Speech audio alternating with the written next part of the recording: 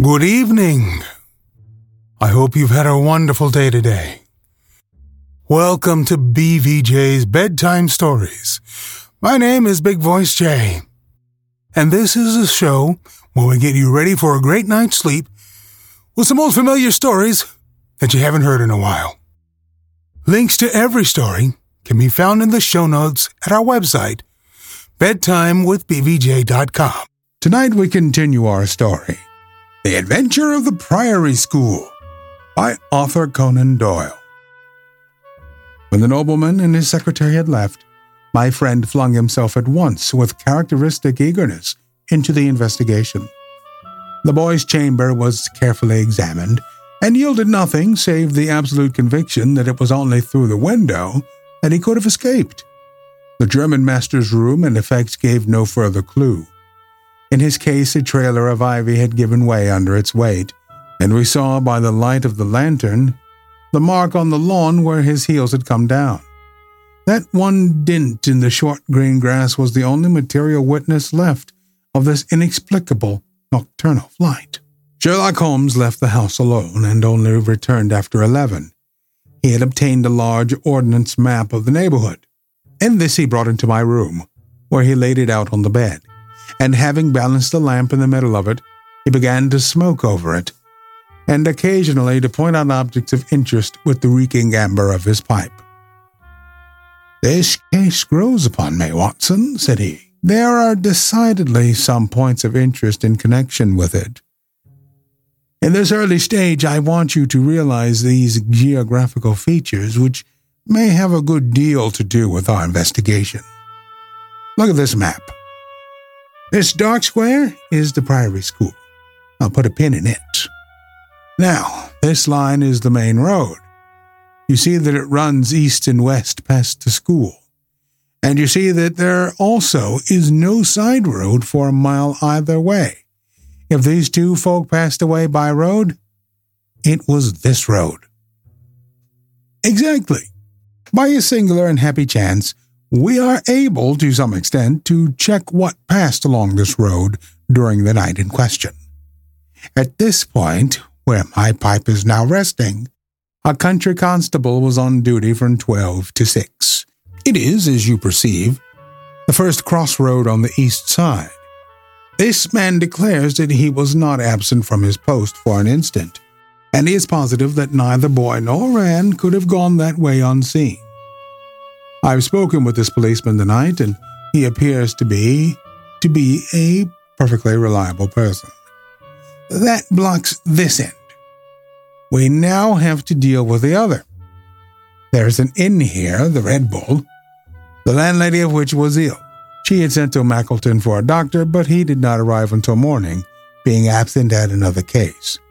The people at the inn were alert all night, awaiting his coming, and one or either of them seems to have continually had an eye upon that road. They declare that no one passed. If their evidence is good, then we are fortunate enough to be able to block the west, and also to be able to say that the fugitives did not use the road at all. But the bicycle, I objected. Quite so. We will come to the bicycle presently. To continue our reasoning, if these people did not go by the road, they must have traversed the country to the north of the house or to the south of the house. That is certain. Let us weigh the one against the other. On the south of the house is, as you perceive, a large district of arable land cut up into small fields with stone walls between them. There, I admit that a bicycle is impossible. We can dismiss the idea. We turn to the country on the north. Here there lies a grove of trees marked as the Ragged Shaw, and on the farther side stretches a great rolling moor, Lower Gilmore, extending for 10 miles and sloping gradually upwards. Here, at one side of this wilderness, is Holderness Hall, 10 miles by road, but only 6 across the moor. It is a peculiarly desolate plain. A few more farmers have small holdings where they rear sheep and cattle. Except these, the plover and the curlew are the only inhabitants until you come to the Chesterfield High Road. There's a church there, you see, a few cottages, and an inn. Beyond that, the hills become precipitous. Surely it is here to the north that our quest must lie. But the bicycle, I persisted. Well, said Holmes impatiently. A good cyclist does not need a high road. The moors intersected with paths, and the moon was at the full. Hello? What is this? There was an agitated knock at the door, and an instant afterwards Dr. Huxtable was in the room. In his hand he held a blue cricket cap with a white chevron on the peak. At last we have a clue, he cried. Thank heaven! At least we are on the dear boy's track. It is his cap. Where was it found? In the van of the gypsies who camped on the moor. They left on Tuesday. Today the police traced them down and examined their caravan. This was found. How do they account for it? They shuffled and lied, said that they found it on the moor on Tuesday morning. They know where he is, the rascals. Thank goodness they are all safe under lock and key. Either the fear of the law or the Duke's purse will certainly get out of them all that they know. So far so good, said Holmes, when the doctor had at last left the room. It at least bears out the theory that it is on the side of the lower Gilmore that we must hope for results. The police have really done nothing locally save the arrest of these guys. Look here, Watson. There's a watercourse across the moor. You see it marked here in the map. In some parts it widens into a morass. This is particularly so in the region between Holderness Hall and the school. It is vain to look elsewhere for tracks in this dry weather, but at that point there is certainly a chance of some record being left. I will call you early tomorrow morning, and you and I will try if we can throw some light on this mystery. The day was just breaking when I woke to find the long, thin form of Holmes by my bedside. He was fully dressed and had apparently already been out. I have done the lawn and the bicycle shed, said he.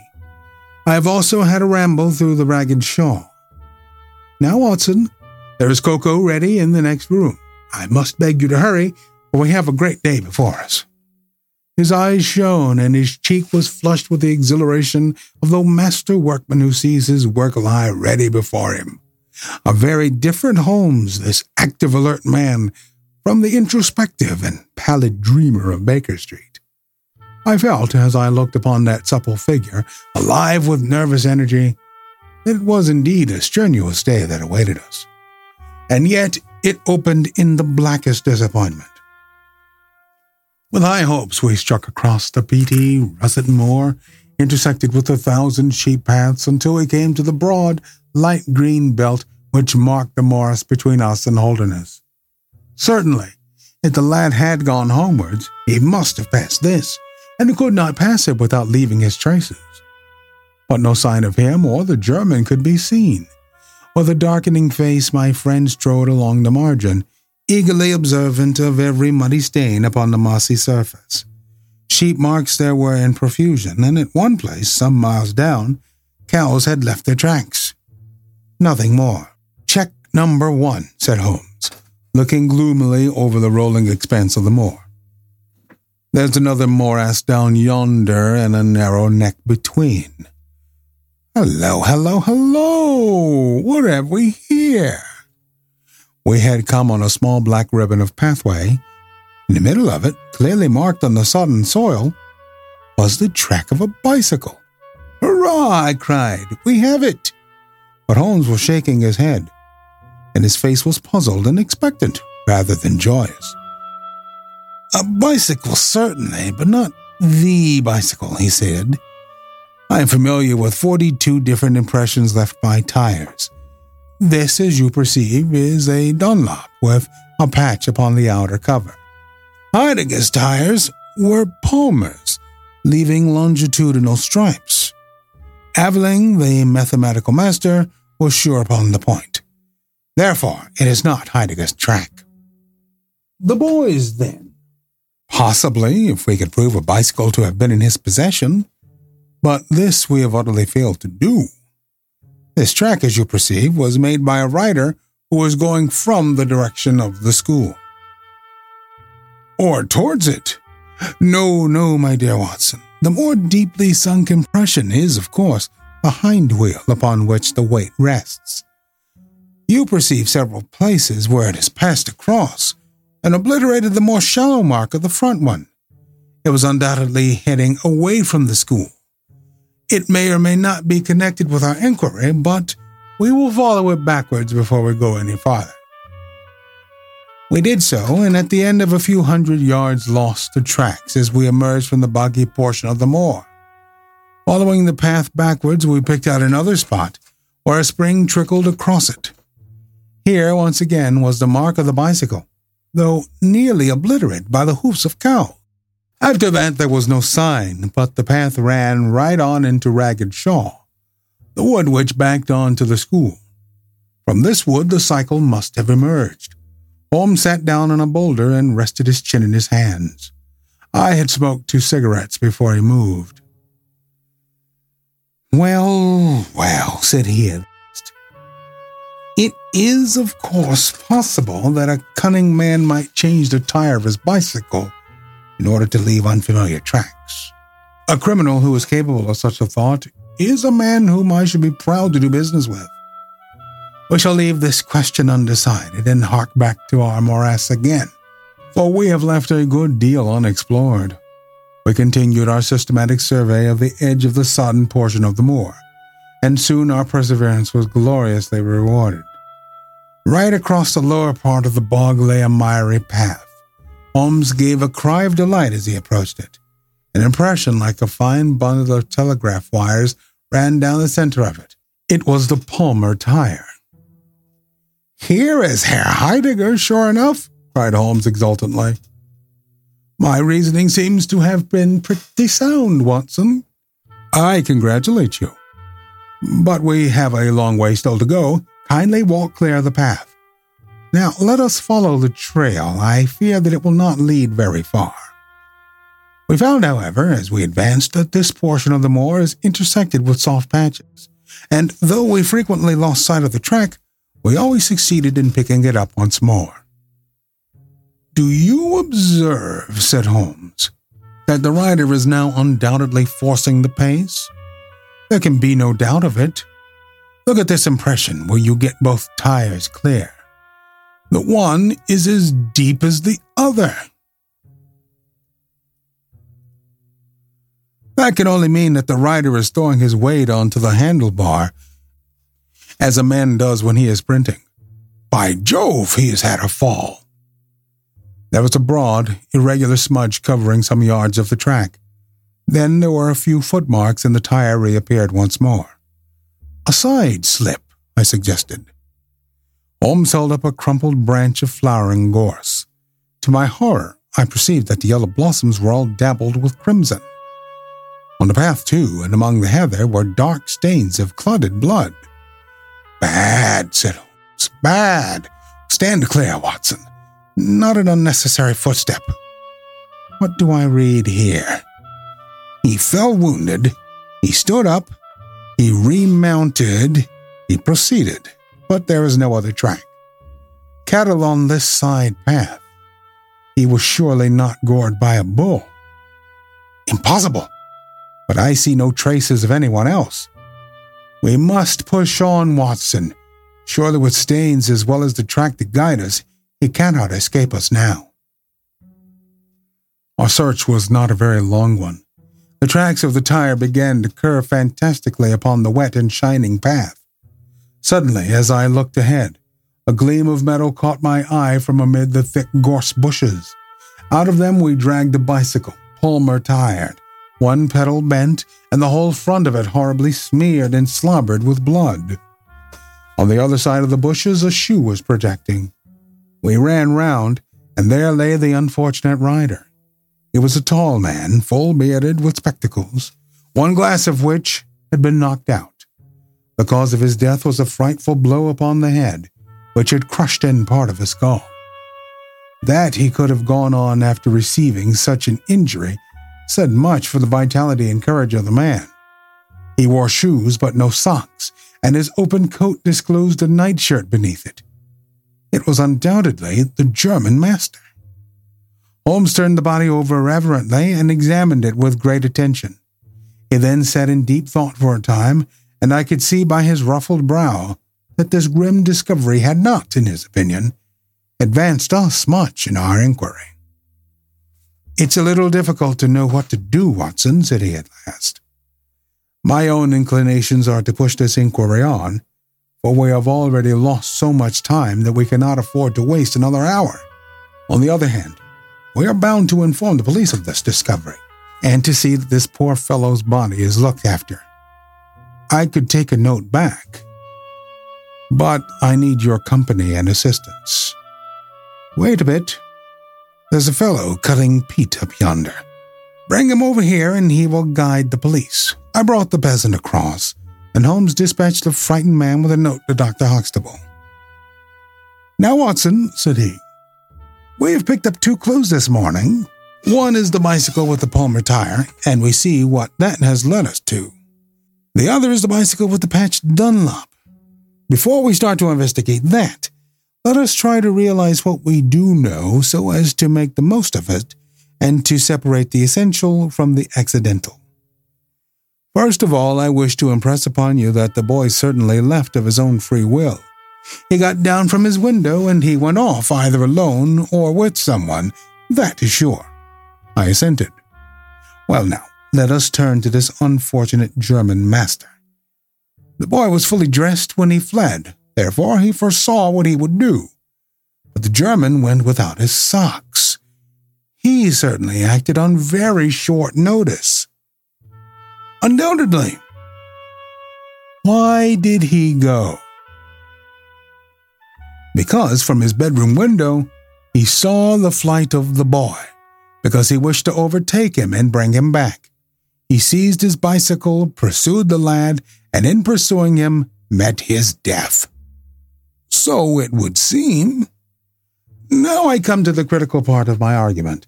The natural action of a man pursuing a little boy would be to run after him. He would know that he would overtake him, but the German does not do so. He turns to his bicycle. I am told that he was an excellent cyclist. He would not do this if he did not see that the boy had some swift means of escape.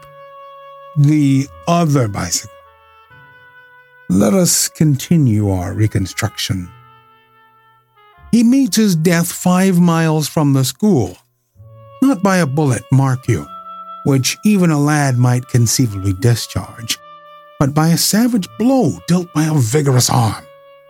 The lad, then, had a companion in his flight, and the flight was a swift one, since it took 5 miles before an expert cyclist could overtake them. Yet we survey the ground round the scene of the tragedy. What do we find? A few cattle tracks, nothing more. I took a wide sweep round, and there is no path within 50 yards. Another cyclist could have nothing to do with the actual murder, nor are there any human footmarks. "Holmes," I cried, "this is impossible." "Admirable," he said, "a most illuminating remark. It is impossible as I stated, and therefore I must in some respect have stated it wrong. Yet you saw for yourself. Can you suggest any fallacy? He could not have fractured his skull in a fall. In a morass, Watson. I am at my wit's end. Tut, tut. We have solved some worse problems. At least we have plenty of material if we can only use it. Come then, and having exhausted the Palmer, let us see what the Dunlop, what the patched cover has to offer us." We picked up the track and followed it onwards for some distance, but soon the moor rose into a long heather-tufted curve, and we left the watercourse behind us. No further help from tracks could be hoped for.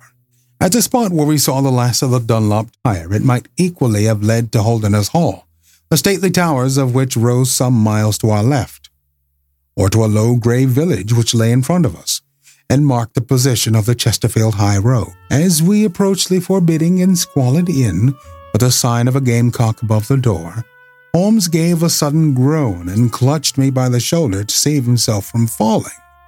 He had had one of those violent strains of the ankle which leave a man helpless.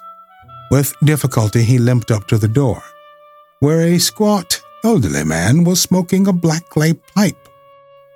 We'll continue the story on our next episode.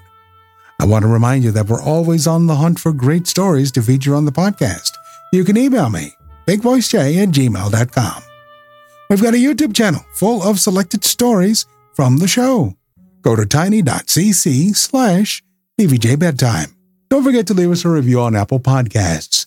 It helps to spread the word that we're putting people to sleep every single night. And if you'd like to support the show, there's a Buy Me a Coffee link on every page and post. Thank you so much for listening. Good night. Diamond Club hopes you have enjoyed this program.